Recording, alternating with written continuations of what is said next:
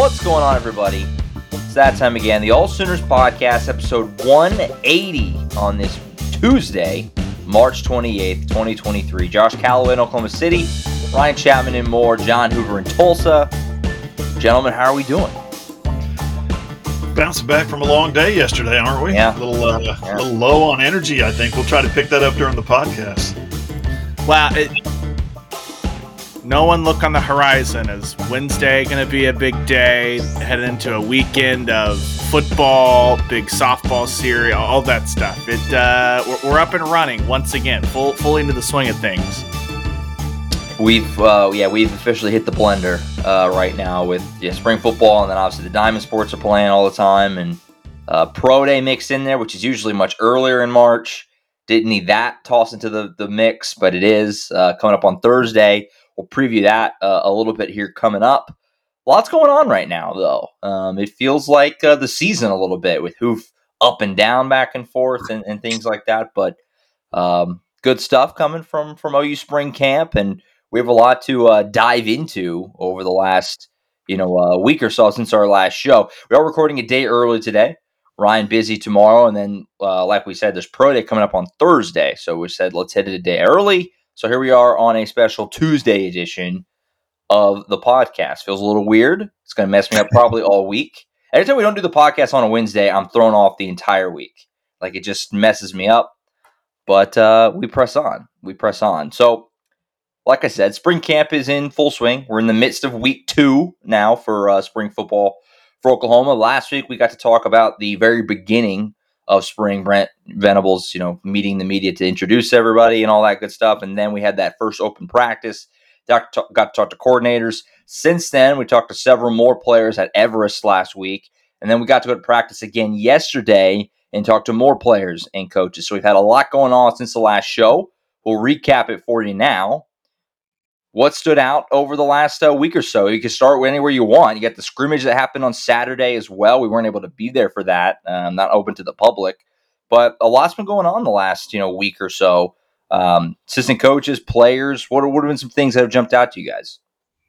Yeah, so we've been averaging I think 7 or 8 per night after practice, interview-wise. And, right. We got all that content for you, all the interviews, all the stories. It's crazy how much content Mike Houck and his team are enabling us to produce. And this is all, of course, from Brent Venables saying, yeah, let's open the practice. Yeah, he wanted to open Saturday's scrimmage to a local media. And I got the text message about little more than 2 hours before saying, can you be here in 2 hours? And then there was because of all the recruits that were in town, we'll talk about this more later. It was kind of we probably shouldn't have the media here if we're going to have that many recruits. So little interesting situation going on with the football team Saturday with all that scrimmaging. But I'll just help you out with when you say what stood out to me. We got to watch for almost an hour yesterday. Practice for an hour because it was scheduled for 40 minutes. Then it was cut back to about 35. Then they came out and said we're going to go about another 15. So it was about an hour we got to watch practice, which is unprecedented. I haven't done that at Oklahoma since I want to say 2005 when they had the big quarterback competition. That was fun. But one of the things that stood out to me was we got to watch the linebackers. It was interesting the way Brent has kind of structured the linebacker practice. They're dropping in coverage, and then they have somebody throw a football, and they basically do a pick drill. So you see this massive, enormous skyscraper, Dasan McCullough. 6'5", 6'6", maybe at linebacker as an edge rusher, but he's also playing with the rest of the linebackers.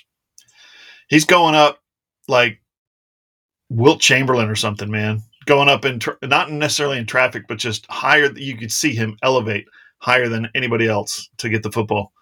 And then the very next drill they do, they bring him over and put him in the corner where these blocking sleds are. Okay, so if I'm going to do some on the YouTube here, I'm going to do some visuals. The linebackers, they go straight from intercepting passes to explosive contact, knock the crap out of this blocking sled. The blocking sled is anchored though. Okay, so it's kind of up against a wall. Josh got some really good video of it, so you need to check that out at our website. But guys are doing this explosion drill where they're hitting these bags and lifting them up, and then they go to the next one and hit them and lift them up, and they explode through. Dasan McCulloch is extremely raw. He gets up to the first one, he grabs it and lifts it up where everybody else is hitting it and smashing it up in kind of a one motion. Dasan is grabbing it, the dummy, the blocking sled dummy, and lifting it with his arms. And they had to stop the drill like 3 times to say, no, we want you to smash through it, hit it, explode through it, drive through it. And he just kept grabbing it and lifting it up. So that kind of illustrates, number one, what unbelievable raw athletic ability the kid has, okay, to be able to grab this thing and then lift it up like it's just a little arm pad or something. Number 2, it illustrates how raw he is and how maybe he hasn't been playing on the line of scrimmage or doing a lot of line of scrimmage drills in his time at Indiana. So just a small, probably too long of a description, but a small illustration of something that I saw yesterday that stood out about how athletic, unbelievably explosive this kid is. Josh, I've obviously not been at practice, so before we kind of dive into some of the interview part of that, what else have you kind of seen as you've been bounced around to basically every group, these practices? Yeah, from practice yesterday, definitely I agree with who. Dasan McCulloch, he stands out. Him and PJ both, Adebore, stand out. They're just not normal in a good way. Their length and, McCulloch too. There was one time where they were doing a drill. It didn't actually have a ball. It was like a ball's over there, everybody swarmed to the ball type of thing, where he really was on the opposite side and he got to really get revved up and legitimately run. He can move. He is fast. He can really, he can cover some ground. So that's certainly something that is going to be fun to watch as we go. I continue to be impressed with Reggie Pearson. I mentioned that last week. Just the way that he gets off blocks and things like that. It's a lot of fun. But yesterday, obviously, in practice, the best. Who agree? We got to see the W drill again, which we got to see a lot last year, which is basically kind of like an Oklahoma drill. If you haven't seen it, I got some clips of it in the practice video there.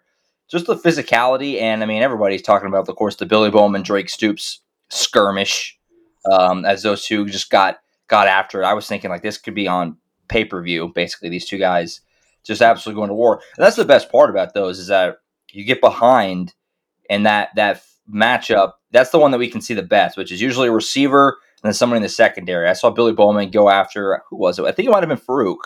They got into a really good one as well. Just the physicality of the practices, the intensity is really, really high, which is, I think, something that Oklahoma fans are going to like to hear, obviously. And so that stuck out to me yesterday.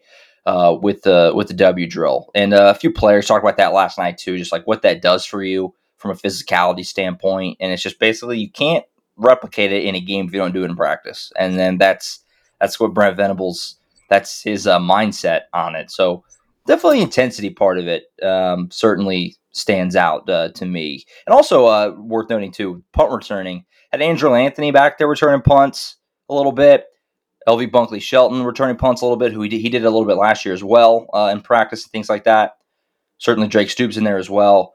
Interesting to see how that shakes out because we've talked about Angelo Anthony before, and talking to JJ Hester last week, I asked him about Angelo Anthony, and he basically said, "Guy is stupid fast." Like that, he started to smile as soon as I said his name. Basically, of like, yeah, he is a burner. So if you can get him in some space in a punt return situation, that could probably be pretty beneficial for OU. So excited to see how that goes as we go on a little bit through the practices in the spring game as well. Josh, I got an Andrew Anthony note for you as well as it relates to the W drill. He got into a skirmish during that W drill with none other than Jaden Davis. It was number 4 versus number 5. There you go. And they engaged, they locked up, and they were not letting go of each other. They had to be separated. It got really intense, got really heated, really physical. But, we talked to Brent Venables, and he said one of the first things we got to do is get more physical.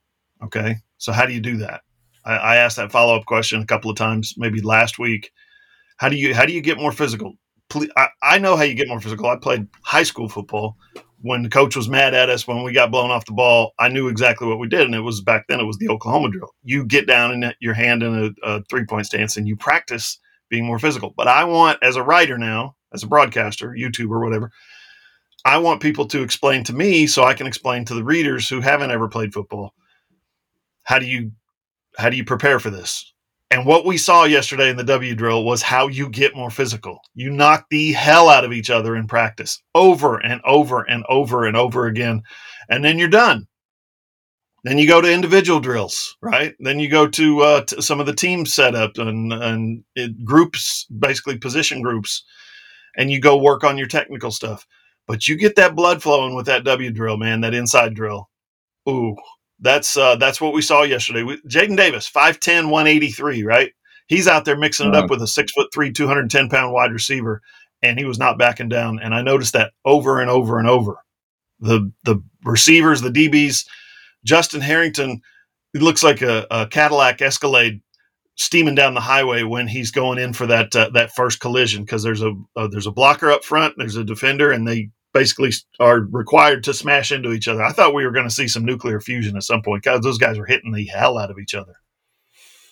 It's just being interesting to see, because I remember back, it was either before the UTEP game or the midweek between UTEP and Kent State, where we had got Jordan Kelly and was asked about the physicality through fall camp. And you could see the look on his face. Like, he was like, oh, it's physical. And the look on his face was like, yeah, this was new. And then you pair that with what Venables had said after Texas, where the team looked fatigued, right? And I know that in between the post-game press conference when we talked to him on Tuesday, he was like, wait, I didn't say that, did I? But I think that's kind of that it took a whole year for this team to acclimate to. This is the level of physicality that you have in practice every single day, from spring through fall camp, through midweek practices, because it's very apparent that group was not that physical at any point under the previous head coaching staff. Also, Gavin Sawchuk just kept scoring in the W drill. It felt like he found a way to maneuver through and house it multiple times. He's looked really good. The couple of practices that we've gotten to see so far. Also, too, I'll throw in on the same vein as the running backs, Caleb Hicks. I mean, they have other guys. You have Sawchuk and Barnes right there, Marcus Major as well, and then even Dalen Smothers. But that guy does not look like a freshman. He's a load. I kind of did a little bit of a double take and checked the number. Like, he's 0, right? Because he's a big kid. There's a lot to be excited about there with him down the road as well. You probably won't see him and Dalen Smothers that much, barring a lot of injuries. But yeah, those guys are going to be special when that time comes. Josh, go ahead.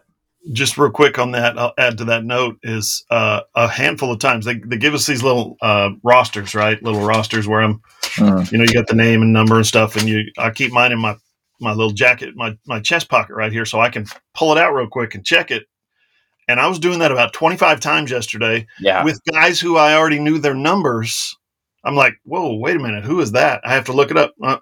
That is, whoever. That is Robert Spears Jennings, because he's like 6.5 pounds heavier with nothing but muscle. Everybody, I felt like a little kid out there. Everybody looked big. Everybody looked strong, thick, muscular. I'm just like, something's changed here. That first year of being in the program, they didn't get a ton of building, I guess, kind of foundational building, muscle building, all that kind of stuff. They just basically, Schmitty laid the foundation. This past year, I think we've seen that take off. I think, and Robert Spears Jennings, I asked him about that, and he said, yeah, everybody's about 5 pounds, at least 5 pounds bigger. So it's shocking how big these guys are now. But you saw, too, not just the guys that have been here, a guy in R. Mason Thomas who did not make it in for the spring last year, right? So he joined up late, which is the typical time. Don't know how to classify that anymore. It was not an early enrollee. He was a normal late enrollee.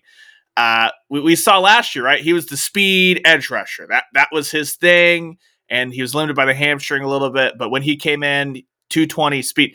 No, that dude put on 17 pounds, and he talked about that is that you can feel, A, not slower, but B, the power in his striking and his punches when he's trying to get off the ball. And so that's something that you hope that because a guy like PG Adebore came in early, that he's a guy that frame, everything like that, still needs to add. Not saying that PJ Adebawore is going to add 17 pounds between now and kickoff. That would be insane. But you see that getting that just extra 6 months start is going to help what they can do, because you've seen what Schmidt can do in short turnarounds from the end of last year to the start of spring. Specifically, Ryan, to our Mason Thomas. We do a lot of post-practice interviews. I think that night we did 7 of them. And so I'm over here, I'm interviewing this guy, right? And I'm interviewing, questions, wrapping up. And I turn around and I get over here and I'm like, whoa, who's that big guy right there? And I had to go up to Mike Houck and the sports information. I walked up and I said, who's that? And he looks at me like, how do you not know who that is? He didn't, say anything, but he just was like, it's our Mason Thomas. Like, obviously. I looked at him again and I was like, it is. Didn't recognize him. Literally didn't recognize him being 17, 18 pounds heavier. It's impressive what they've done this offseason. Yeah, who, like you said yesterday, I think to Robert Spears-Jennings, everybody seems bigger, which is, I guess, kind of the idea, or for Oklahoma right now. So certainly going to be interesting to see how that continues to go, and over the course of the summer, can they do that? Are we going to be saying the same thing in fall camp? Like, geez, even since spring, some of these guys have beefed up even more. Certainly, some of them you would hope for, like Ryan was mentioned, PJ Adebawore among them. Of course, do also mention Gentry Williams was out there, which is good to see. He wasn't practicing or anything, but he had the uniform on the sidelines and stuff like that. So good to see him just out and about out there. Wearing number 9 now. Scary spot. Yeah, last week. Had to learn his new number as well. The new numbers, man. And that's another reason I didn't recognize him. He has a new number and he's bigger. Yeah. So, who's that guy? No, that's the guy that's... Are a challenge. I'm doing a lot, especially on defense. Offenses, I think a lot of, there's not as much there other than just learning the new guys. But defensively, there's been a lot of shifting. So learning the new numbers. I'm not going to confuse. Is it Kelvin Gilliam who wears 0? No, it's not 0. It's who wears 0? LeBlanc wears 0. LeBlanc wears 0. Not that I'm going to confuse him with Woody Washington necessarily, but I still had to be like, double check on, wait, who's 0? So figuring the numbers out is biggest challenge of the spring for me right now. Do want to also make sure we mention and send our condolences and thoughts to Peyton Bowen and his family. Peyton was not at practice today, which, as high profile of a player as he is a freshman, people were very curious as to why he wasn't at practice. He put on social media last night, his sister tragically passed away, giving birth to his niece. Just awful situation there. Can't even fathom it. So that's why he wasn't at practice today. Wasn't at the scrimmage on Saturday either. There's a GoFundMe to donate to his family. I encourage you to do so if you're able. Just awful. I don't know if you guys have anything you want to add there, but I don't know what you can say other than just horrific. I mean, just awful. Such a tragedy for the family to have to go through something like that at what is supposed to be such a joyous time of childbirth. Right. It's just heartbreaking. Just rips your heart out. So. Go find Peyton Bowen on Twitter and get in there. And if you can, please donate. They're talking about funeral expenses and obviously childcare is coming up and all that other stuff. They got a long road ahead. Emotionally, you can't even fathom it, but just the logistics of the expenses now, which is the purpose of the GoFundMe. Get in there and do what you can to make yourself feel good about being able to donate, because this is unexpected, unforeseen, heartbreaking stuff for the entire family. Holy cow. I'm out of words. I've got no more words. Yeah, this is one of those moments where a lot of stuff is bigger than football, and this one clearly is. So you just hope that Peyton's able to, and the whole family, take enough time to process and grieve and start to rebuild that. And I'm sure that at some point, doesn't really matter when he joins back up. So we've got soul missions. That's what this tight-knit group is for. We've heard so much over the past 18 months about how close this team has become. It's moments like this that are really what that's for, not so much what happens in the middle of a second quarter on a Saturday 5 months from now. Yeah, it goes without saying that there will be no rushing him back for Oklahoma. He'll take his time, all the time he needs before he returns to the team or what have you. So again, just awful. And thoughts with that family. And if you're able, go find that GoFundMe and donate to the Bowen family as they try to figure out how to move forward from that tragic situation there. So we'll look forward to seeing Peyton back on the field soon, but obviously he'll take all the time he needs. Shifting back to football, hard to transition, but we'll shift back to football on the field. What about player interviews? We've gotten to talk to a lot of people, like we said, like we've referenced like 7 or 8 guys last Thursday, I think that was, when it was just a monsoon over at Everest. And then yesterday after practice as well, we've also got to talk to a lot of assistant coaches. A lot to gather.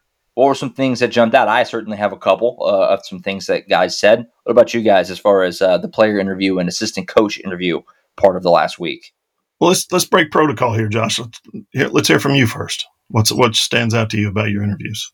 Oh, the pressure, lead off the top. I'll say yesterday, and to kind of plug in and to tie into what Ryan wrote this morning, I'm a little convinced DJ Graham might be an impact receiver. He convinced me a little bit. I don't know. It might just be he's sweet-talking us a little bit because we all really like DJ Graham. He's very well-spoken and one of the best guys to talk to on the team. But, Ryan, you were in that scrum as well. He kind of convinced me a little bit talking to him, and he talked about how this was something he wanted to do the whole time. Coming out of high school, he wanted to move to receiver. He basically kind of got pushed into cornerback because that was what Oklahoma needed at the time. And as he went on, his heart was never in it, and he didn't want to make the transition mid-season, but he just said, you know what? Somebody else could really use this cornerback spot or these reps. I'm just going to go ahead and make the move now and let somebody else have this opportunity, and I'm going to try and focus on offense. And I'll tell you what, just hearing him talk about it yesterday, I asked him about developing the chemistry of Dylan Gabriel. He said it's been a bit of an adjustment catching from a lefty because he'd never done that before, but that he's coming along. And I don't know. I mean, it just feels like there's an opportunity here. We've talked about it before. I mean, you have Farouk and Stoops, but the rest of that receiver room there's guys there, but it's a lot of unproven guys. And so why not DJ Graham? We all know how hard he works and how smart he is, and we know he can catch. We know he's athletic. Why not? I mean, that's going to be fun to see how that goes. Ryan, you were over there. Did you get a similar sense? Yeah, first off, you just had the inherent confidence from DJ Graham, which is DJ's great in the interview setting, but I never got a sense that, like, when you watched him play corner, that he was this overly confident, I know exactly what I'm doing type thing. Like, he has the flashy catches, stuff like that. But the problem with DJ Graham was always like, okay, you show up and make this great catch, and then we just don't see you for the next 3 quarters or things like that. He didn't have any of that. It seemed like he was finally just comfortable and getting into the nitty gritty of like going through, oh yeah, I had to remember that I have to take this many steps and my stats had to be this length and stuff like that. And just going and breaking that stuff down is not what we had ever seen from him when he's talking about cornerback play, which I think just speaks to he loves playing wide receiver. And so that's been interesting. And Josh, kind of what you hit on there, I feel like, I don't know if this is the perception of DJ Graham, but when you have a guy that switches positions mid-year to where he's not going to play, I feel like that can sometimes be thought of like, oh my gosh, this guy's just thinking about him or whatever. And when he was like, look, my heart's not in this. I want to give those reps to other guys in the cornerback room who want to be a corner and who's love this position, whose heart's in it. I thought that was just fascinating because that's not something that any of us had really thought of, I don't think, is the team aspect of I'm taking reps when I don't want to be in this. And so, yeah, he's got that inherent confidence. He said 100%, no knock on the other guys, but I feel like I can come in and make an impact. And he just feels like this year he talked a lot about his roommate, Drake Stoops, and what Drake Stoops, the impact he's had as far as getting him up to speed with the offense, the hand signals, all that stuff. So now you've heard Jalil Farouk talk about turning to Drake Stoops. DJ Graham talked about how Drake Stoops just a pro and everything he does. You had wide receivers coach Emmett Jones, who we got to talk to on Thursday that we'll talk about here in a second, who said he would go to any dark alley in South Dallas with Drake Stoops and he'd feel just fine. Like Emmett Jones talked about when he was at Texas Tech, sitting in the wide receiver room, breaking down Oklahoma offensive film, going, why is Drake Stoops on the field? Look at the athletes that they've recruited, stuff like that. And then he's like, yeah, I spent like a day in the room with him. And he's like, oh yeah, this guy's got to be on the field. He's going to be a huge contributor. So we may not get to hear a ton and as far as vocally Drake Stoops, because he kind of does all of his talking on the field, but he sounds like the guy as far as the leadership portion that is the unquestioned spearhead of that wide receiver room. Something else that stood out about what Emmett Jones was talking about in relation to DJ Graham, he's got suction cups on his hand. We said he's a great athlete, quick, fast, explosive. But when the ball goes up, he said he's got the strongest hands he's ever seen for a receiver. That says something. I mean, that underscores why he was able to pull that interception down against Nebraska. Got one finger on it and pulled it down, right? Yeah.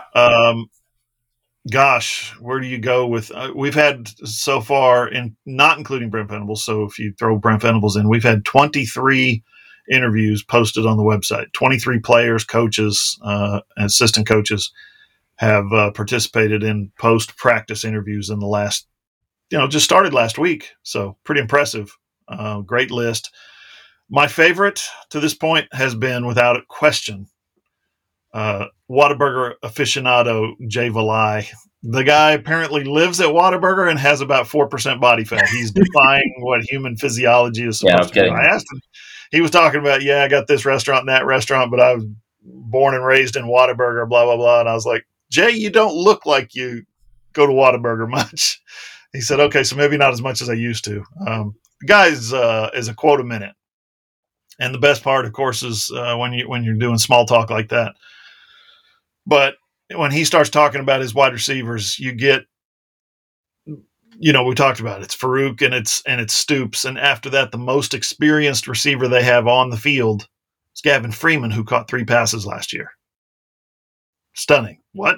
Yeah. And then you got to build from that. So, but you talk to Jay Valai and you come away thinking, I think this receiver group's got a chance to be pretty good, because Jay Valai exudes that kind of confidence. So, he's infectious the way he talks about his guys.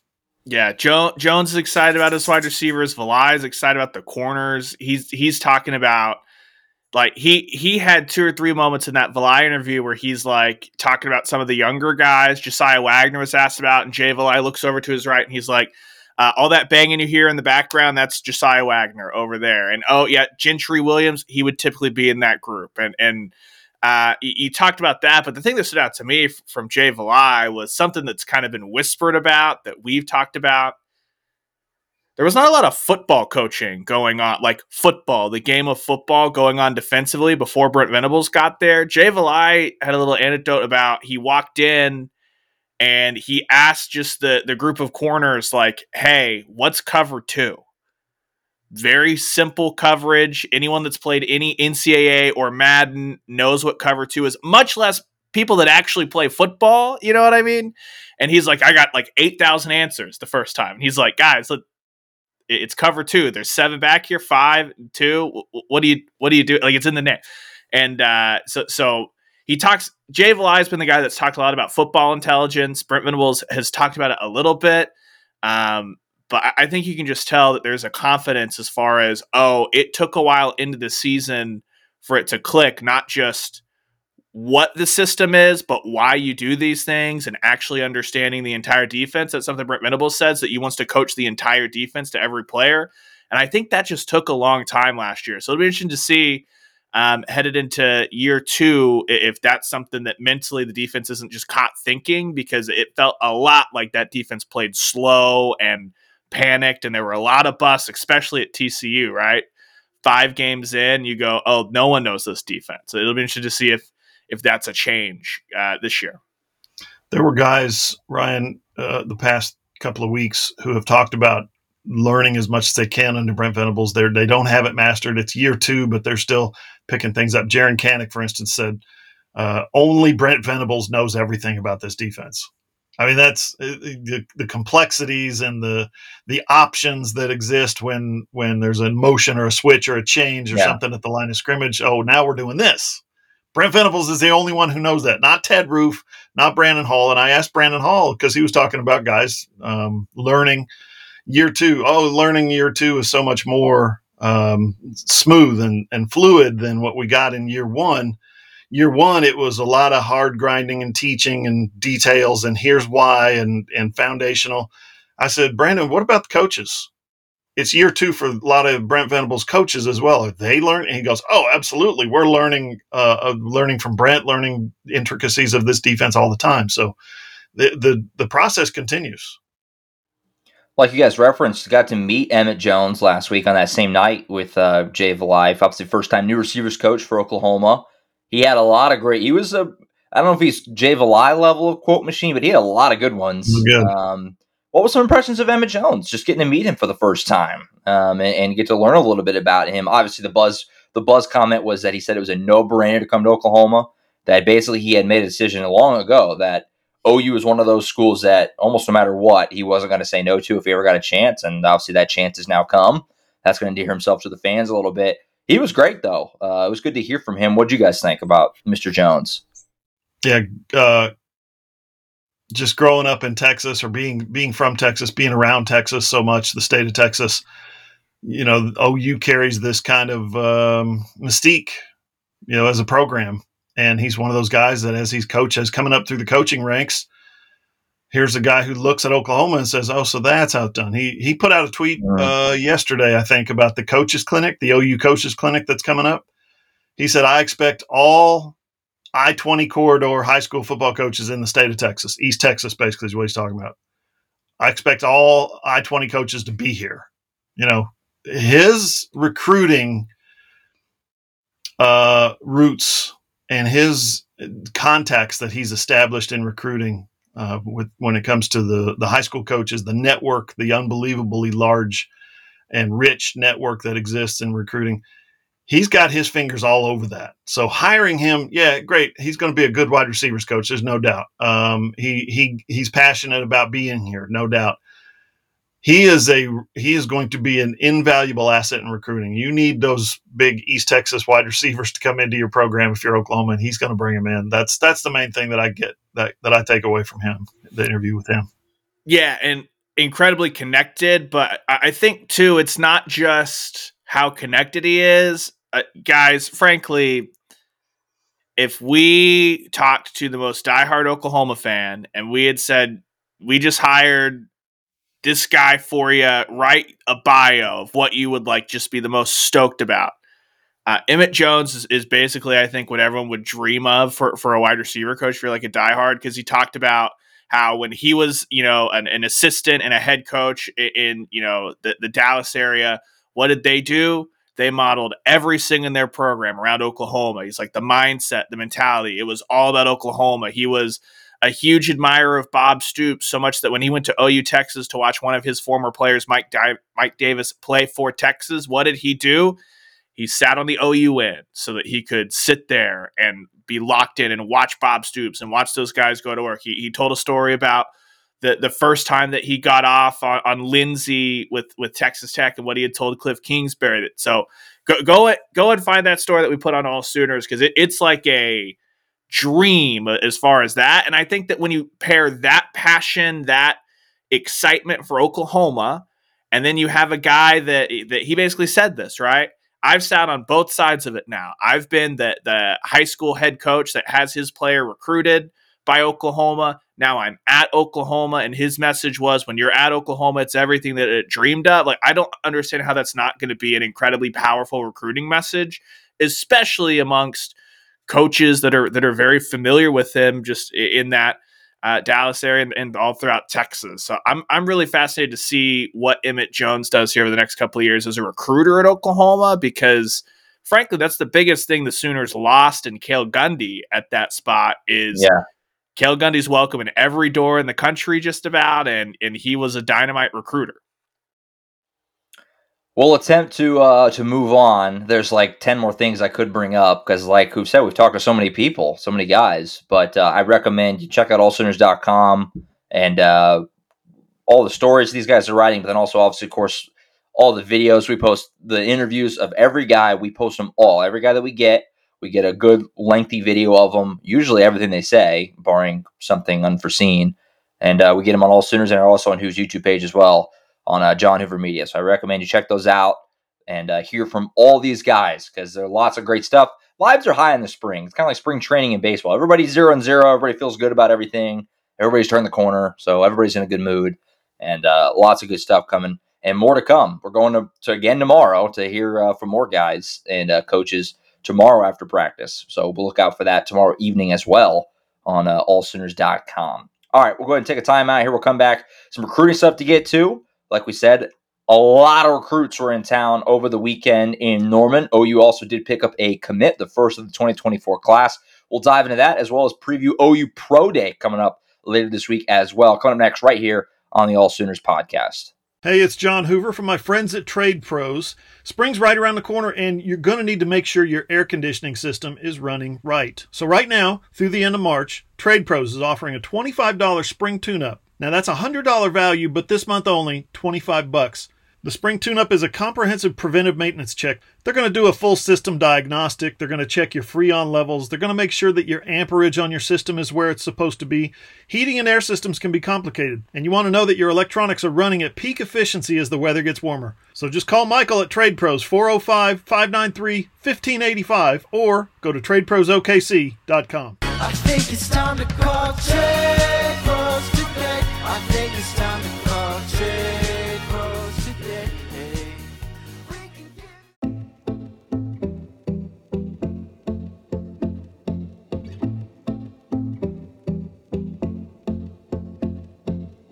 On Twitter, you can follow AllSooners at all_Sooners. Ryan's _Ryan Chapman. Who's at Johnny Hoover? I'm at Josh M. Callaway. Our website is allsooners.com. We're a Fan Nation affiliate, part of the Sports Illustrated Network. All right, segment 2 here on this Tuesday edition of the AllSooners Podcast. Got some other football things to hit here. Pro Day coming up this week. We'll preview that in just a moment, but let's get some recruiting stuff going first. OU landed the first 2024 commit. We'll talk about him in just a second, but let's first just acknowledge how many recruits were in town over the weekend for that scrimmage that we referenced earlier. It wasn't open to the public because, like we've said, there was so many recruits there. I don't know the exact number, but if you told me it was like close to 100, I probably would believe you. It was a lot of kids in town over the weekend for Oklahoma. Big recruiting weekend. We'll see how that bears out down the road. But, I mean, guys, that was a loaded slate. I mean, I'm not even going to attempt to try and rattle off names because it was, it was a laundry list upon laundry list. We'd be here. They probably would create an FCC rule or something if we started listing like every recruit. Even a podcast. Another show, just that. Thrown on for that much amount of time. No, so from Thursday, Friday, and Saturday last year, I got 3 updates on the number of players who were going to be there. The Thursday one said 75. I was like, damn, that's a lot. The Friday one said over 90. I was like, you got to be kidding me. The third one, the final tally was something between 110 and 120 recruits in town. The future freaks, a lot of big name guys, obviously a lot of big name 2025s, especially. Now, just to be clear, one of these guys was not Kevin Sperry. He was not able to attend because he had already committed to playing in a 7v7 out in Nashville. So the C4 team was up there in Nashville. They didn't all go. I think there were 1 or 2 that stayed behind. But yeah, Kevin Sperry, the quarterback of that team, the 2025 commit to OU, was not among the future freaks, even though he's pretty much a future freak. I've got a cool story coming up on him, by the way, real quick. I talked to his mom and dad. I came to Broken Arrow last week. Stayed after the final game. His little brother plays as well, so they stayed after the final game. Kevin's dad, Kevin Sr., coaches the little ones. Rozzy is his name, 8th grader.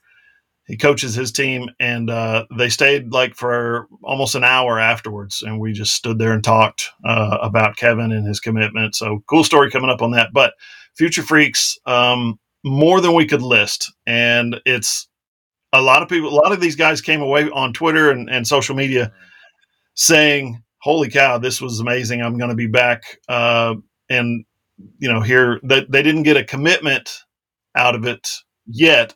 Yet they will. I guarantee you they will. There's been like 5 to 7 players who have been forecasted at this point to be committed, will silently committed or will commit to Oklahoma.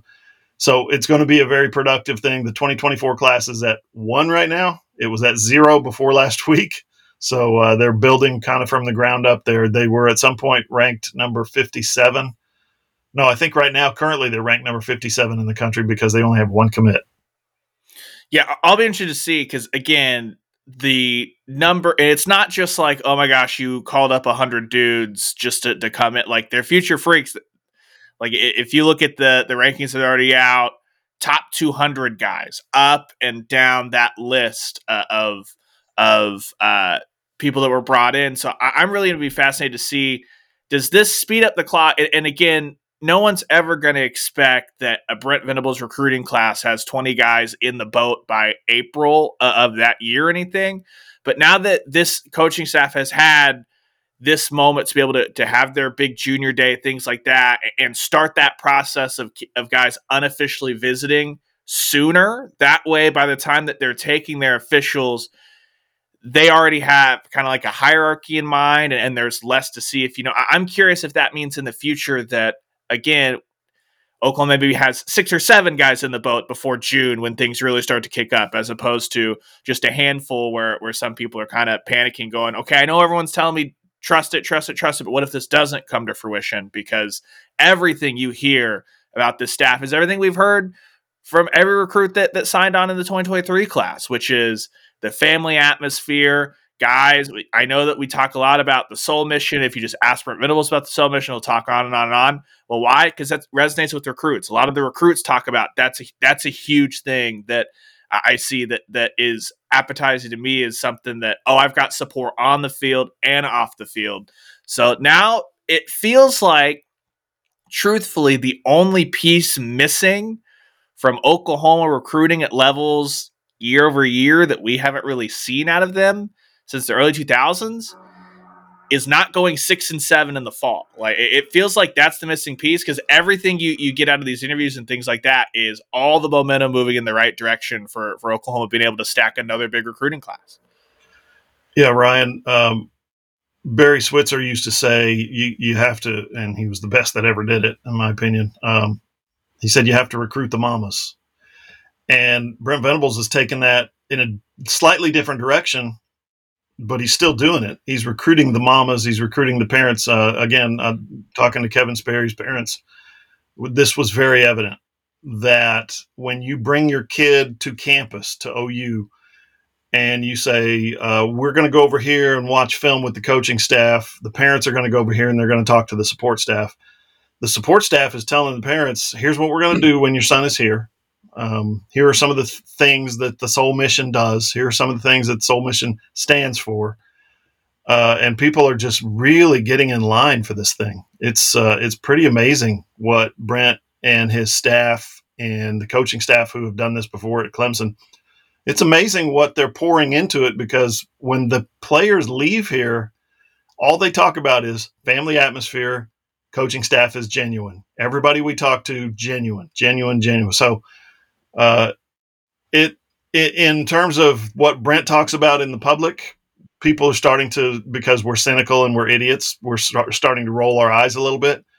But that's his selling point, is Soul Mission does this for the young people. When you come to Oklahoma, we do this for you.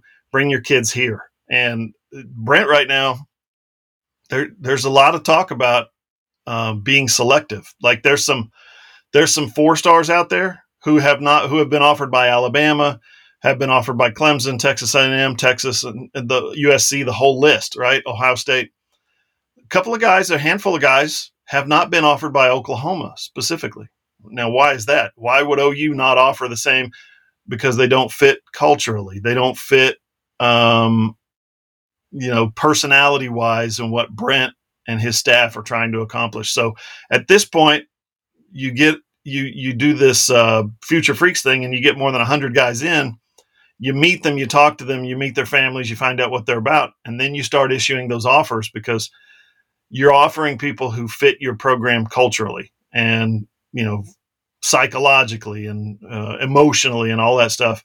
And if there's a great player out there who wants to come to OU who doesn't fit that last little profile of being a great cultural fit, being the guy that you want on your campus, then they won't offer him. That's where the program is right now.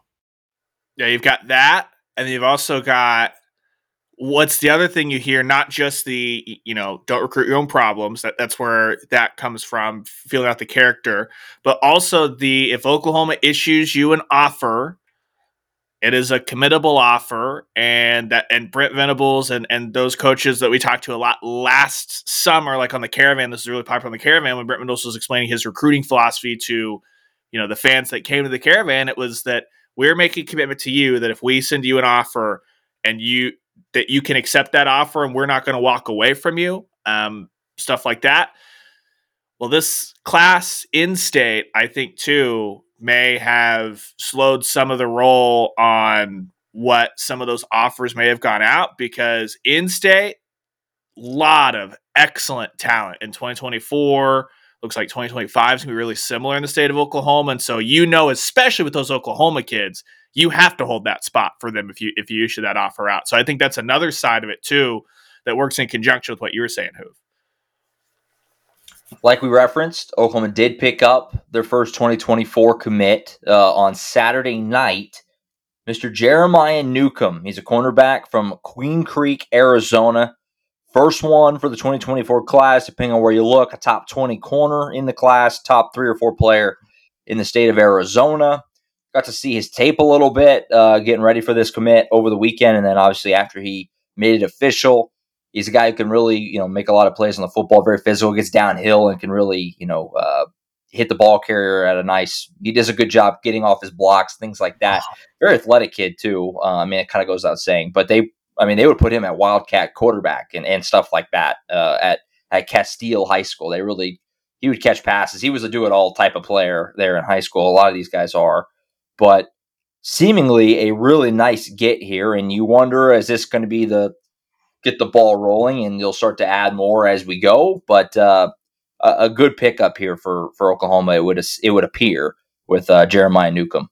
Yeah, OU's first committed 24 season of the 24 class. I would think that there would be a rush at some point to be the first, and that didn't happen. Everybody is taking their time with Oklahoma, and Oklahoma's taking their time with a lot of recruits. Now, Newcomb is he's 5'11", 175. He's not a physically overwhelming cornerback or anything like that. But he basically showed up to Norman midweek. This was unforeseen. This was unexpected. But he showed up midweek. I think it's essentially, for lack of a better word, he and his family took a little mini vacation to Norman, Oklahoma. And they spent like 4 days there, 4 or 5 days, and committed Saturday night. So the last 2 commits they've got, Kevin Sperry and now Newcomb. Friday night, 11:20 at night, and then Saturday at 8:40. Ryan's going to start a class for you young recruits that are that will help you maximize your commitment window. And Friday night and Saturday night ain't maximizing your recruiting window, guys. Your committing window. So, but he's a 4-star. He's the number 22 corner in the nation. That's according to 24/7 Sports. What impressed me about him was he's Bobby Newcomb's kid. Bobby Newcomb, former Nebraska quarterback, slotted in between Scott Frost. He was on that national championship team in '97, and Heisman Trophy winner Eric Crouch. He was the quarterback in between those two guys. So that tells you right there, he comes from good stock. Now, well, guess what? His high school coach is his dad out there at Castile and Phoenix, basically, is where they are, just south of Chandler, I believe, Arizona. So his high school coach is his dad. You do a little further digging, and you find out that his big brother plays corner at UCLA. So absolutely comes from a football family, football minds, football DNA, and not just football, but high-level stuff.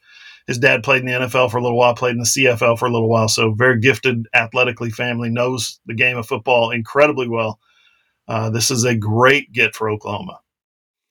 Yeah, and the athletic pedigree, I think, is the first thing that jumps out. You can tell it comes from a very athletic family. But then for me, when you look at it, you look at the measurements, you're like 5'11", you're like, okay, what's that going to look like? Still plenty of time to kind of grow into that frame or whatever. And it, after talking with Jay Valai on Thursday, where he had a comment about like when he looks, he was asked about the versatility, I think by Hoove, as far as how you guys work between corner and safety and back and stuff like that. And Jay Valai basically said, that doesn't really matter to me. We recruit football players, whether they're a corner or a safety. He's like, I'm not going to recruit a corner that can't hit. That's just called soft. That was Jay Valai's comments. And that rang true when you fold over to Newcomb's highlights and you go, oh, this is not soft. This is someone that is triggering, that is coming upfield. He will get in your grill and he will absolutely plaster you, regardless of if he's not, a linebacker sized or a oversized safety just at 5'11". That to me was the first thing that stood out, because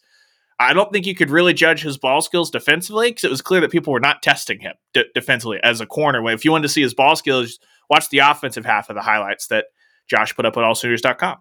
Yeah. Real quick note on him, on Newcomb. 4-year starter at Castile. His freshman stats as a freshman, before people realized how good he is and they stopped going at him. 56 tackles and 18 passes defensed as a freshman.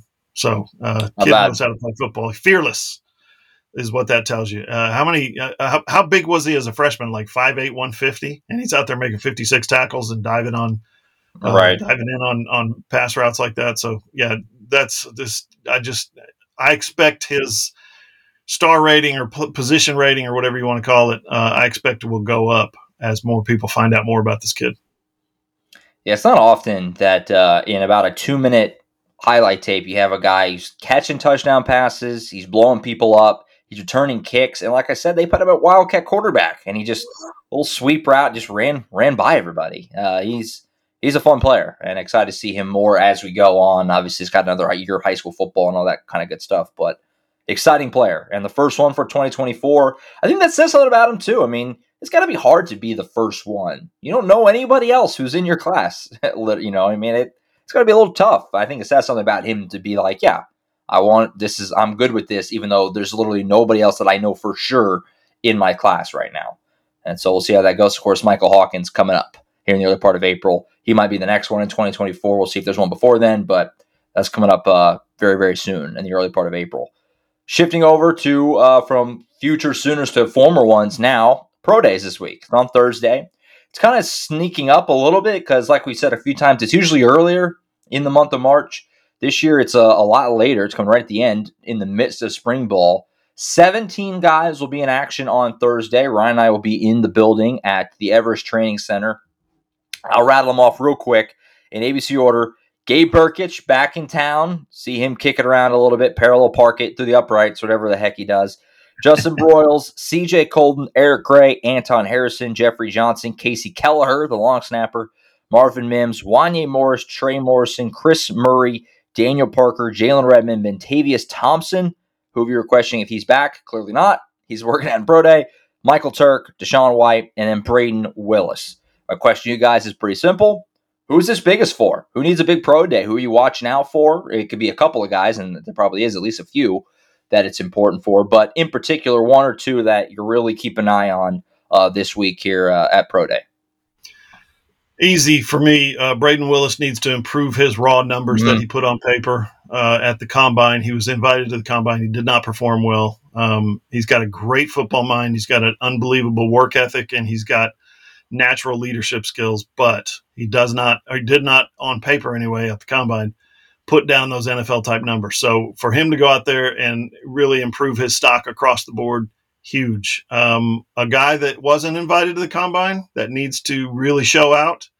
And I think he will time wise. I don't know how strong he'll be or any of that, but on the bench press, but I think he'll put up decent times because he's athletic. As Deshaun White, 3-year starter at linebacker, needs to show NFL scouts, hey, I'm not just some little guy that used to play safety in high school and they moved to linebacker and that's all they did. I'm not just some guy that they plugged into a position. I'm an actual football player and I can contribute to an NFL team. He's a 6 foot, little shade over 6 foot linebacker.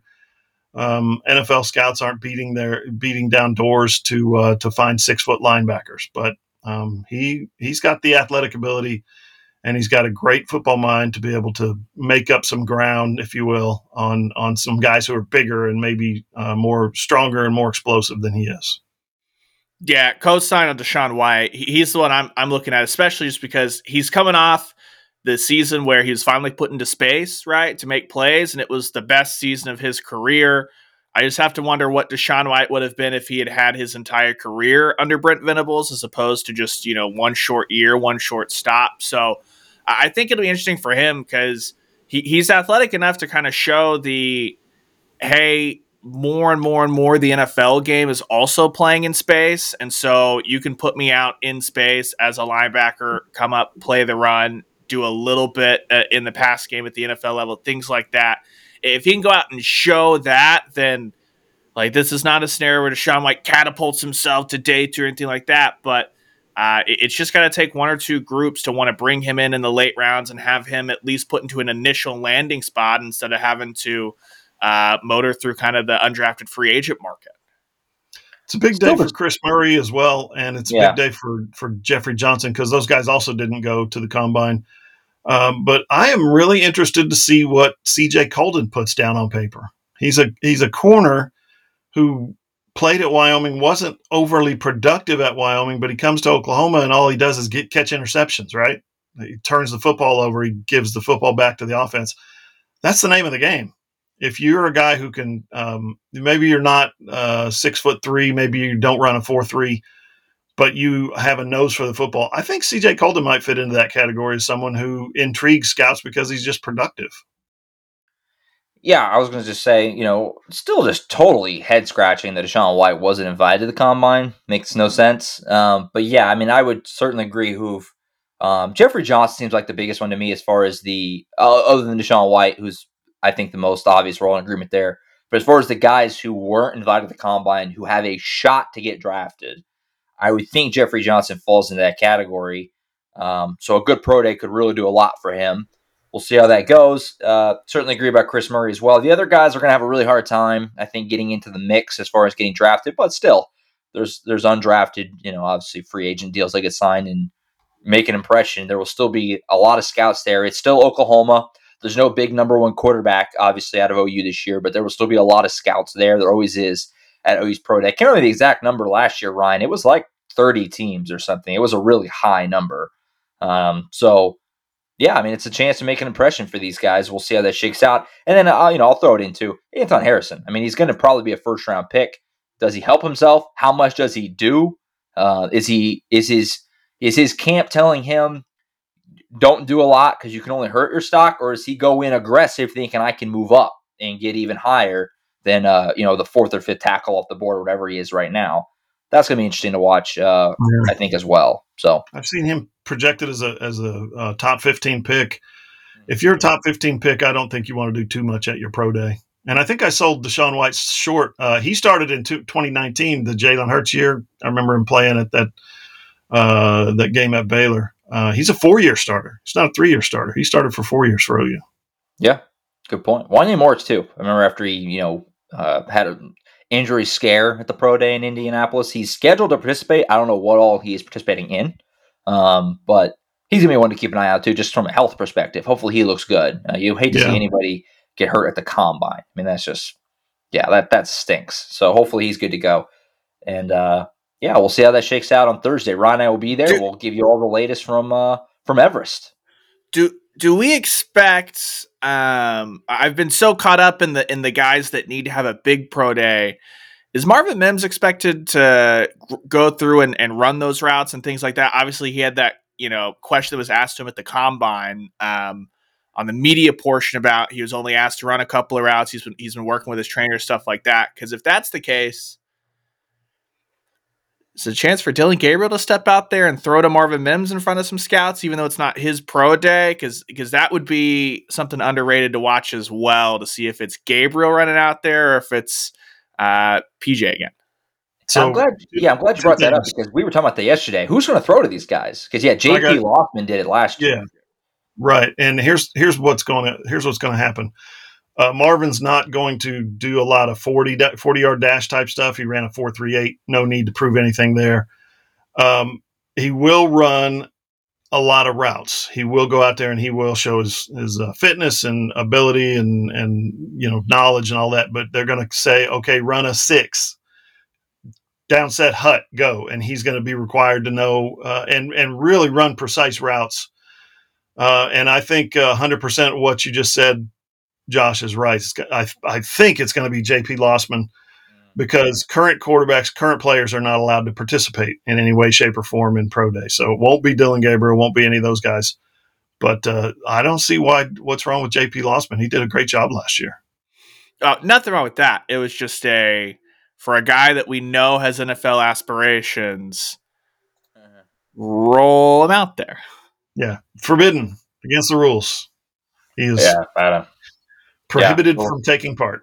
We'll see. It's not too bad. You have a former NFL QB on the shelf there. So, we'll see Mr. Lossman toss it around. And it'll be funny to have, we've been joking about it, but it will be funny to have Burkich back around for a day. Maybe Cam Newton will show up. Maybe Cam Newton will show up. You would think that for Burkich that it would just go take a kicking job in like the XFL or something, or US. Isn't that a better path? I feel like that it's very unlikely that anything's going to happen at Pro Day that teams are going to be like, yes, let's make this guy our kicker, because teams don't really carry more than one kicker. So, yeah, I don't know. I mean, it doesn't hurt him to do it, I guess, but I just have a hard time believing that they're going to go see him kick inside with no pressure and be like, yes, let's put this guy in Chicago. That's not going to hurt. It just doesn't. Yeah. So, to bring the show back full circle prematurely, we're at open practice yesterday, and basically the second big section of practice was field goal, and your man Zach Schmidt was money. Field goal, practice field number 2, field goal, field number 2, and he walks out there. I don't think he missed, Josh. I didn't like track the ball every time, but I basically stay on the kickers and the holders, and they were like high-fiving after every one. So I'm assuming that he was. I looked a couple of times and they were right down the middle. So I know he missed some kicks last year. We called him out on this podcast for missing some important kicks, fourth quarter kicks. Maybe he's got that figured out. We still need the weather machine so that Dylan Gabriel can learn how to throw when it's not just perfect weather conditions, and so that Zach Schmidt can kick in the cold and the wet. Because that's what got him. It was Morgantown, Lubbock, and then a really, really long one against Baylor that I don't think anyone should really hold against him at the end of a half.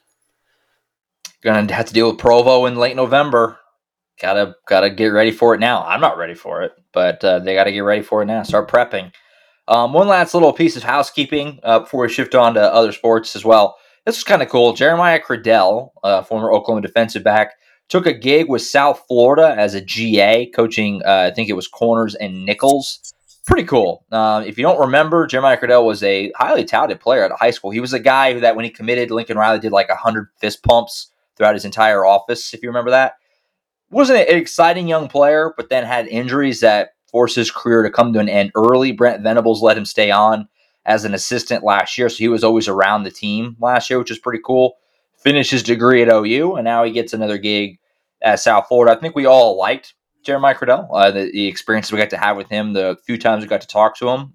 He did a couple of Zooms in the Zoom era. He's a Zoom era player, so I didn't get to really meet him in person that much, but wish him the best of luck. Pretty cool that he gets this opportunity to continue his football career after it was taken away from him, on the playing side of things. So here's where Jeremiah Cradell fit in. This sounds like a cool little, that's nice, Sooner gets to go continue his coaching career, his post-playing career. That's a nice thing, right? If it makes you feel good. He was a guy who stood on the sidelines with a green ball cap on, mostly, or a green T-shirt, I think. I can't remember. I think it was a ball cap. Yeah. And would get the signals from upstairs from Ted Roof. Like Venables would say, here's what I want you guys to do. Venables said he sits in on or leads the defensive meetings, is the way he phrased it. Ted Roof will, on game days during the game, send in the play call, and it's Jeremiah Cradell who signals it in. Got the green hat on, he's doing all the little crazy signals that they do, right? Well, he's not here anymore to do that, so they got to break in somebody new to do that. Yesterday at practice, Brandon Hall was wearing a green ball cap. Safeties coach. So is he the new signaler? Or is he just kind of holding up? Somebody asked him, what's with the green ball cap? And he goes, it's so Brent Venables can see me. I think he okay, so you're sending in signals now. Cool. So that could be something that sticks. That just illustrates what a good football mind Jeremiah Cradell had. Mm-hmm. Do we think that LaDavian Washington, as the wide receivers coach at South Florida, was the connection as far as, hey, they were looking for someone to step in, and that's someone that LaDavian Washington obviously worked closely with from their time in Norman? Just because at some point, right, you can only be the GA for so long, you have to either take a step up or step out of that program and go kind of cut your teeth elsewhere. And so I'm just kind of curious because Cordell West Coast guy, then at Oklahoma, the South Florida connection on top of Brent Venables knowing everyone everywhere in coaching. But you've got LaDainian Washington on staff out there. I'm curious if that's kind of the initial, like, hey, I worked with this guy, want to kick the tires on bringing him in. Yeah, that's a great point. Yeah, because there was no obvious connection to South Florida. I will say, I looked it up. He's going to have his work cut out for him with the Bulls. They were obviously very bad last year. But defensively, specifically, in the secondary, they were 124th in the country in passing yards allowed per game last year. 124th. There's 130 teams. They were 124th. But do you know where OU was? 122. 119. So not much better. It's just a small step back. Better. Not much better. So he's, good luck to him. Good luck to him. Their schedule got easier because some teams just left that American. They're in the Big 12 now, so maybe that'll USF can be a beneficiary of that. Charlie Strong's not still the head coach there, is he? Who's head coach there? I should have looked that up. Is it the Golish guy? USF head coach. Alex Golish. Yeah, from Tennessee. He was just named. This is going to be his first year. Yeah, because it was Charlie Strong, right? That'd have been a funny little connection. But anyway, best of luck to Jeremiah Cordell. All right, let's take a timeout. We'll come back. Other sports to hit. Not a whole lot on the basketball front. Did have another transfer though. We'll hit that, and then we'll also wrap up the weekends that were for the Diamond Sports. Very different results for those two teams. We'll talk about that next, right here on the AllSooners Podcast. Hey, are you a business owner looking to get your product out there to the masses? Let's say you run a hotel in Norman or a car dealership in Oklahoma City or a restaurant in Edmond, or maybe you're a small online business who creates and sells OU merchandise and you just want Sooner Nation to come sample your wares. Well, then consider advertising in this space right here on the SI Sooners Podcast. SI Sooners reaches thousands of readers, viewers, and listeners literally every day, and the SI Sooners Podcast is the ideal place to find your next customer. To advertise, send an email to allsoonersi@gmail.com or DM us on Twitter at all_Sooners.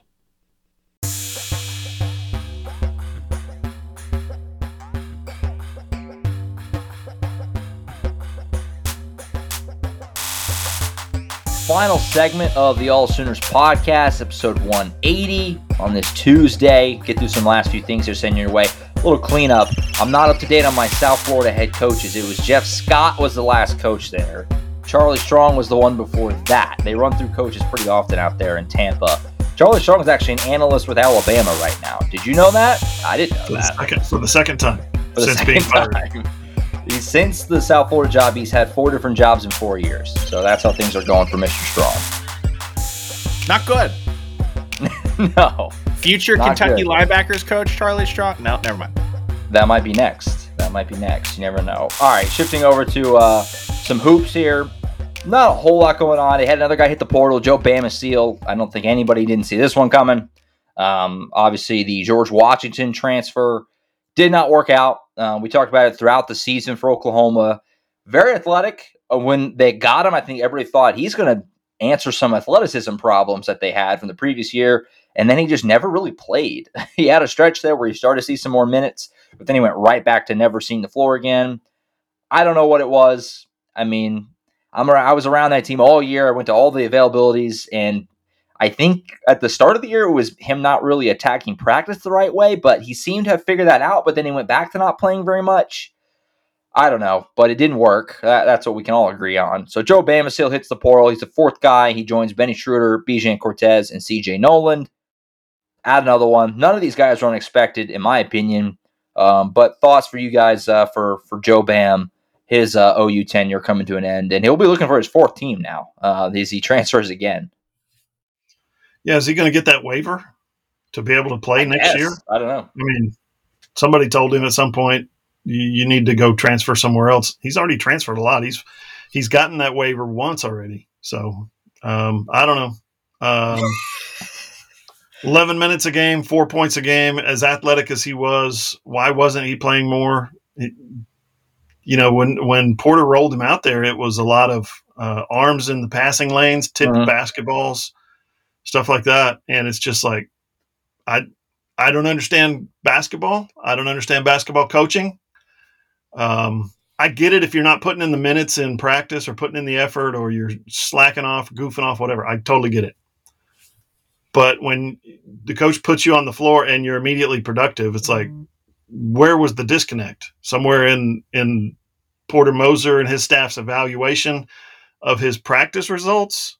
Or did he literally flip a switch and say, I'm not a practice player. We talking about practice. I'm a gamer. I don't know.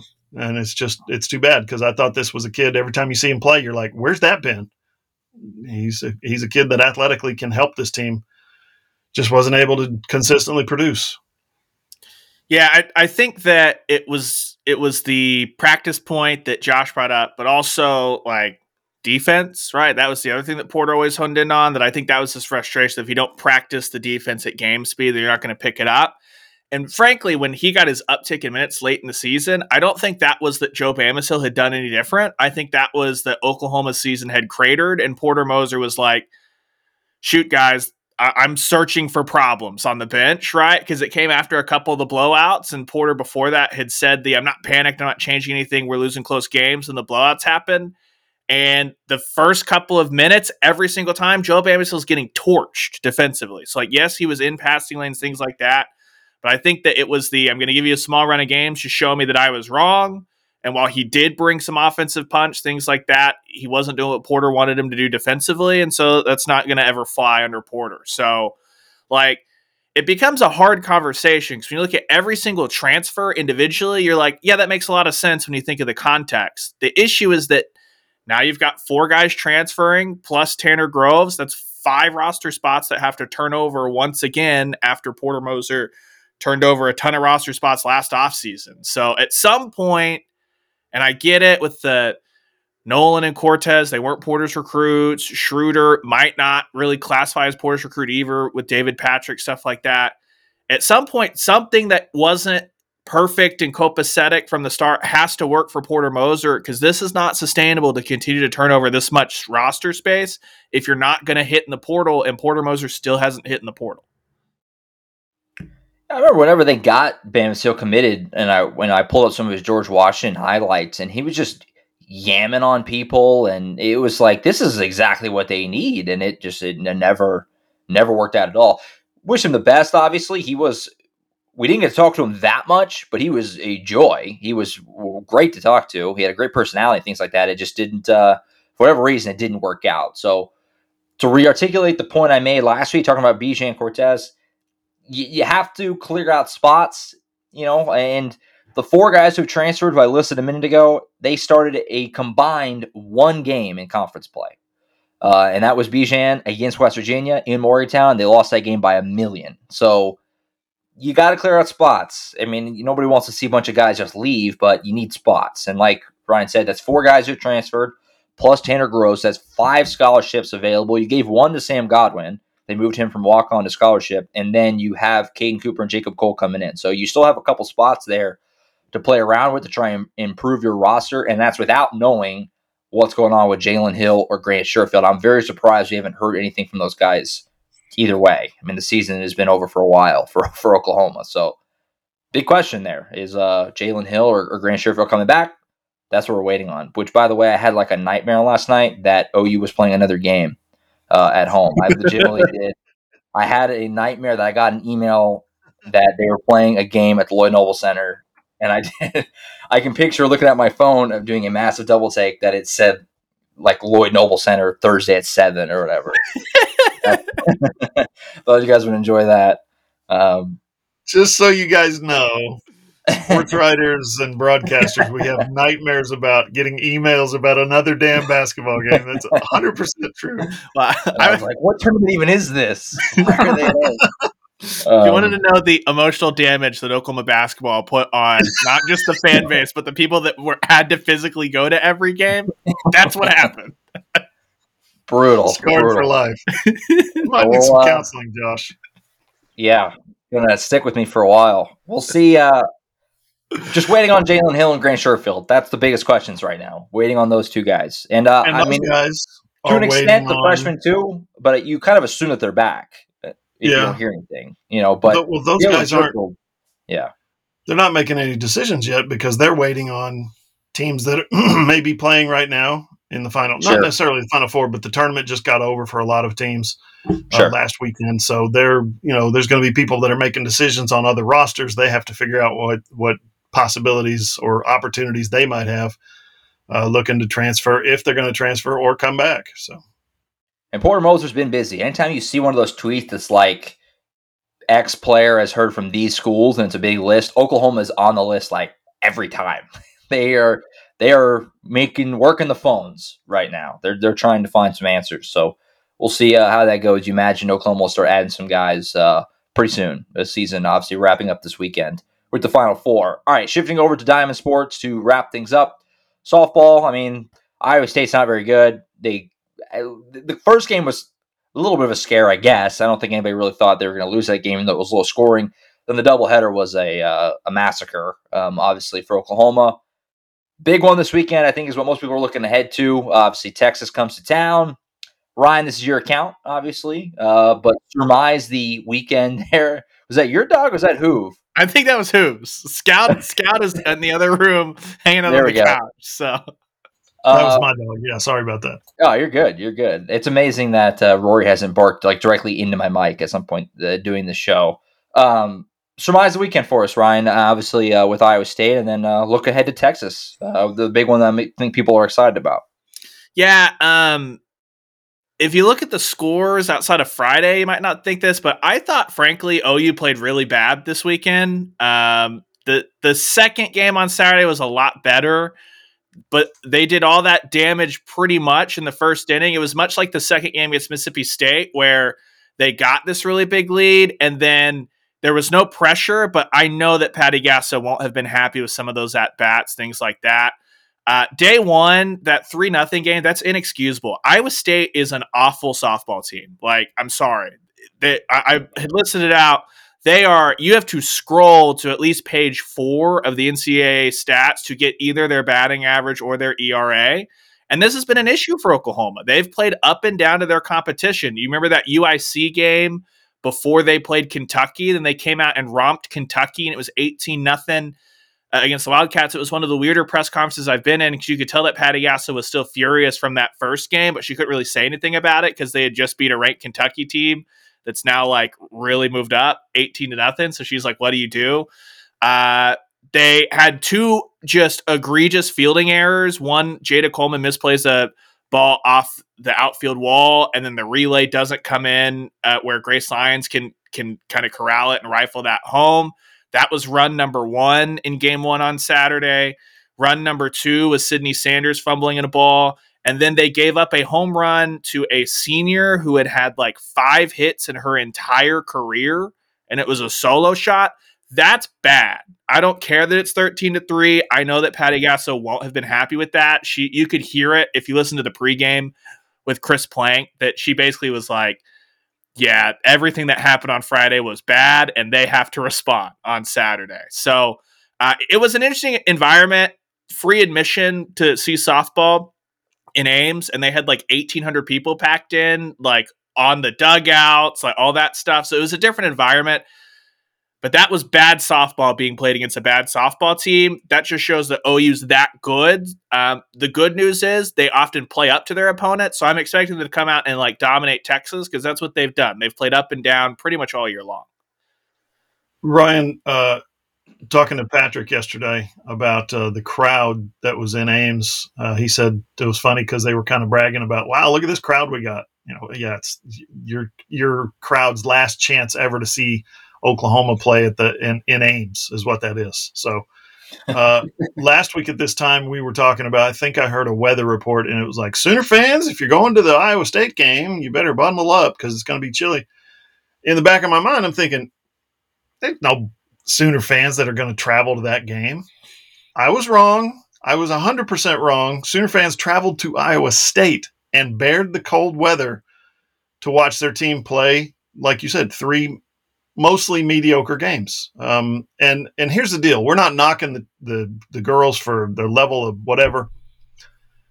It's got to be damn tough to stay at your best, to stay at that peak. And imagine what Patty's having to go through as a coach, where they're so much better than everybody they play.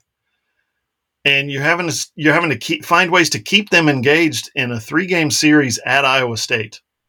How are you supposed to keep them engaged for 3 games in Ames, Iowa, when you know what the outcome's going to be? They know what the outcome's going to be. So it's hard to be perfect. The booted ball, the home runs that were given up, you look at it and you say, what the heck? But that is a direct byproduct of, we got this game. It's not going to be that big. We got Texas next week. Big series against Texas. As an athlete, in your mind, you're having to fight these battles, and it's not anybody's fault. There's no criticism for it. It's just that's the level that this team has played at and has reached as a program. Yeah, they're like, this is not they're going to be just fine. Like I said, I expect them to batter Texas this weekend. Texas was not very impressive against a kind of boomer bust Texas Tech team. They beat them in all 3 games, but Tech's not as bad as they have been, but I still don't count them as like tough competition. That's not a play with your food situation. And yeah, I think it's just disappointing from the standpoint of, we came out of the Hall of Fame Classic where after Sunday, Patty Gasso's kind of takeaway was she really felt like the team has turned the corner and is really starting to find their groove. And that's just not the performance I expected across 3 games from Ames for a team that's really finding their groove. I think it's exactly what you're saying, Hoove. It was a zoo. It was a circus. Jordy Ball had a lot of fans there, things like that, coming over from Nebraska, things like, I just think it was, on the balance, those 3 games, they're not 3 games that Patty Gasso is going to turn back to and say, yep, we played great softball here. And that doesn't mean that they're not going to just motor through Texas, which I think is exactly what's going to happen this weekend. Doesn't mean they're not going to win a 3rd straight national title or anything like that. Just not the best weekend. And Patty Gasso said on Friday, the Hall of Fame Classic, the mark of championship teams is that you can win when you play poorly. And I think that they breezed through that first game on Saturday not playing their best. They certainly didn't play well on Friday and won, and you never felt like they were in danger of losing that thing. Here's what's interesting. They've reached, as an athletic team, as a competitive sport, right? They've reached this level of UConn women's basketball. And Gino Auriemma used to say, when they didn't beat somebody by 35, on a nightly basis, no matter who it was, he'd come into the press conference and say, yeah, we played like crap. We only won by 16 tonight. Well, you played the number 4 team in the country and you only won by 16, maybe on the road. What do you mean you played like crap? No, we did. We didn't do a lot of the things that we're supposed to be doing.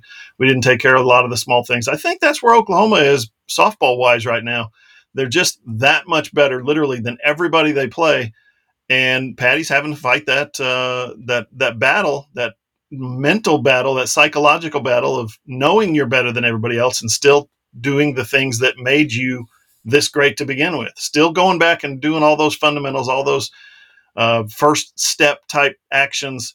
If you don't do those things, you don't play your best. You might still beat that team 13-3, but you're not playing your best. And that's where Patty's standard and level has reached, is like, we've got to play our best. Yeah. On the upside, Grace Lyons, Terry Jennings were awesome. So I expect them to have big offensive weekends against Texas. Yeah, and how many people has that sold out? The first game sold out in Oklahoma City, right? And of course, the whole season sold out at Marina Hines, those last 2 games. Yeah, the best estimate is it's the infield portion of Hall of Fame, lower deck and upper deck, which is approximately 8,800. That can fluctuate depending on just it won't be much larger or smaller than that. Just how attendance works, and that Friday game will set the record for the highest attended regular season game in the history of the sport. So you better believe that we'll be talking with Patty Gasso and crew on Wednesday, and that's I'll be there Friday to kind of set the scene for what that's going to be like, as it's a rematch of the national championship game. Yeah, I was to say, Texas get a little PTSD walking back in there, a little scene of the crime from last year's national championship series, which Oklahoma won. Obviously, going away. Yeah, Hoove, my main impression of Gino Auriemma is, UConn winning a game by like 25 to go to 28-0, and him just sitting in there and be like, we blow. We're not going to win anything. Like that. That's my entire impression of Gino Auriemma. So that might be Patty soon. She might have to just step in there and be like, we suck, even though they're just killing everybody. Whatever we got to do.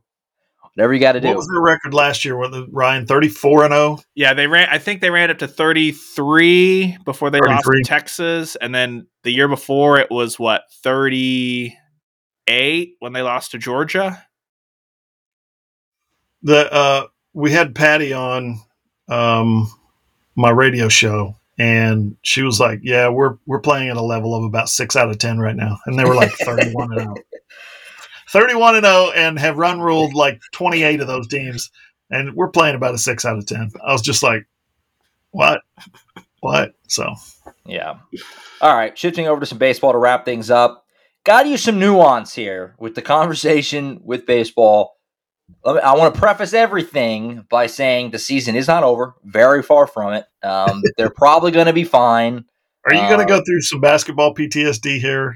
Dude, it's been a lot between football and basketball. I need to see some winning just for my psyche. Go to softball. Yeah, I guess. Rough weekend, obviously, for baseball team in Manhattan. I mean, no secret, right? I mean, this is, again, going to use some nuance here. It's not season over, nothing like that. Don't overreact to one weekend. But you can also acknowledge that the weekend was rough. I think Oklahoma would tell you that themselves. Removing the fact that Kansas State's probably one of the 2 or 3 worst teams in the conference, if not the worst. We'll see how the season bears out. Obviously, they're off to a decent start, 4-2 after they swept OU in conference play. But you get swept in Manhattan after your great TCU series win, where you had all this momentum. And they're coached by Pete Hughes. I mean, let's acknowledge the obvious. I mean, it's Pete Hughes. It's former OU coach who is very lowly thought of by OU fans. OU fans can't stand him, and he swept OU, and that's tough. That's a tough one to stomach if you're Oklahoma. They played through just a dumping rain on Friday, which was insane. I don't know why Kansas State let that happen. I don't know who makes that decision, if that's Kansas State or the umpires or what, but it was a monsoon. Nobody from OU could throw a strike. It was bad. And then over the weekend, they had the offense came around. They scored plenty of runs on Saturday and Sunday to win, but the bullpen is not performing right now. They let a 4-run lead get away in the 8th inning on Sunday. Really, that was the toughest one of all, because if you win on Sunday, you salvage the weekend, you throw away Friday with the weather, you're kind of like, all right, whatever. But yeah, to let the lead get away on Sunday definitely hurt. So we'll see how they bounce back. That's going to be the key, is how they respond from it. They got Wichita State tonight, another road game, and then they come home for a huge 4-game series against Stanford. I mean, you want to talk about trying to turn the corner and respond. Stanford was in Omaha with us last year. That's a really good program. That's a top 10 team. First top 10 team to come to Norman in the non-conference in over a decade. You got a chance to totally wipe away that K-State series with a good weekend here, but obviously tough times in Manhattan over the weekend. Yeah, so that's a lot on one team to turn that thing around, especially in the middle of conference play. You've started your conference action now. Mm-hmm. You've proven you go on the road, and your bullpen for the second week in a row, your bullpen has crapped the bed. No better way to say it, I don't think. It's a tough pill to swallow, and then the schedule only gets harder from here. So I'm not going to say it, Josh. I'm not going to say it, but we got called out publicly for saying it last year. I don't really feel the need to say it this year. The team is struggling right now. They need to get some things straight. Yeah, on the bright side, at least, it was a scenario where, again, they were able to kind of work their way back into a couple of those games offensively. So that's good. I suppose that's kind of coming online, but got to put it all together here. And it was a couple series last year before they really put that thing together and got it rolling. Maybe a good performance against Stanford is all they need to kind of kickstart that, because from the glimpses I saw, and it was the late going of all 3 of those games, I just didn't see like a lot of confidence on the mound specifically, as far as just like pitchers that felt like, hey, I'm going to go up here and I'm going to get outs. And what's the best way to do that is you've got a no pressure situation to put in some good results against Stanford. I thought they turned the corner opening, taking 2 out of 3 in their first conference series. TCU was it? And then, you go on the road and get swept. Yeah. Like I said, I would recommend that people don't stick a fork in them. Not just yet. Learn from last year. Learn. Because like I said, I mean, like who just said it, they took 2 or 3 from TCU, who is better than Kansas State. They won 2 or 3 in Frisco against teams that are probably better than Kansas State. They swept Houston in Houston, smoked them. So, I mean, they've had good results. They've been playing really well before this last week. It's a rough week, but sometimes that happens in baseball. It's how they're going to respond moving forward is the question. But it is fair to wonder right now the bullpen situation, because you had Trevin Michael, who was so great, just locking down games. In a big game, you give him the ball in the 7th and say, go finish it, and he would every time, basically. They don't really have that right now. Now, that could develop. That somebody could emerge, but they don't have that right now. So it's fair to be a little worried about that. The offense is fine. They scored plenty of runs this weekend. They're a little banged up right now. Dakota Harris is out. Obviously, we've talked about before how good he had been. He's out right now. They're hoping to get him back soon. So give it a little bit of time. And we'll see how things stack up. And, we could be feeling a lot different when we do next week's show if they go win 3 out of 4 against Stanford. It's going to feel a lot different. You know what I mean? So we'll reevaluate as we go along.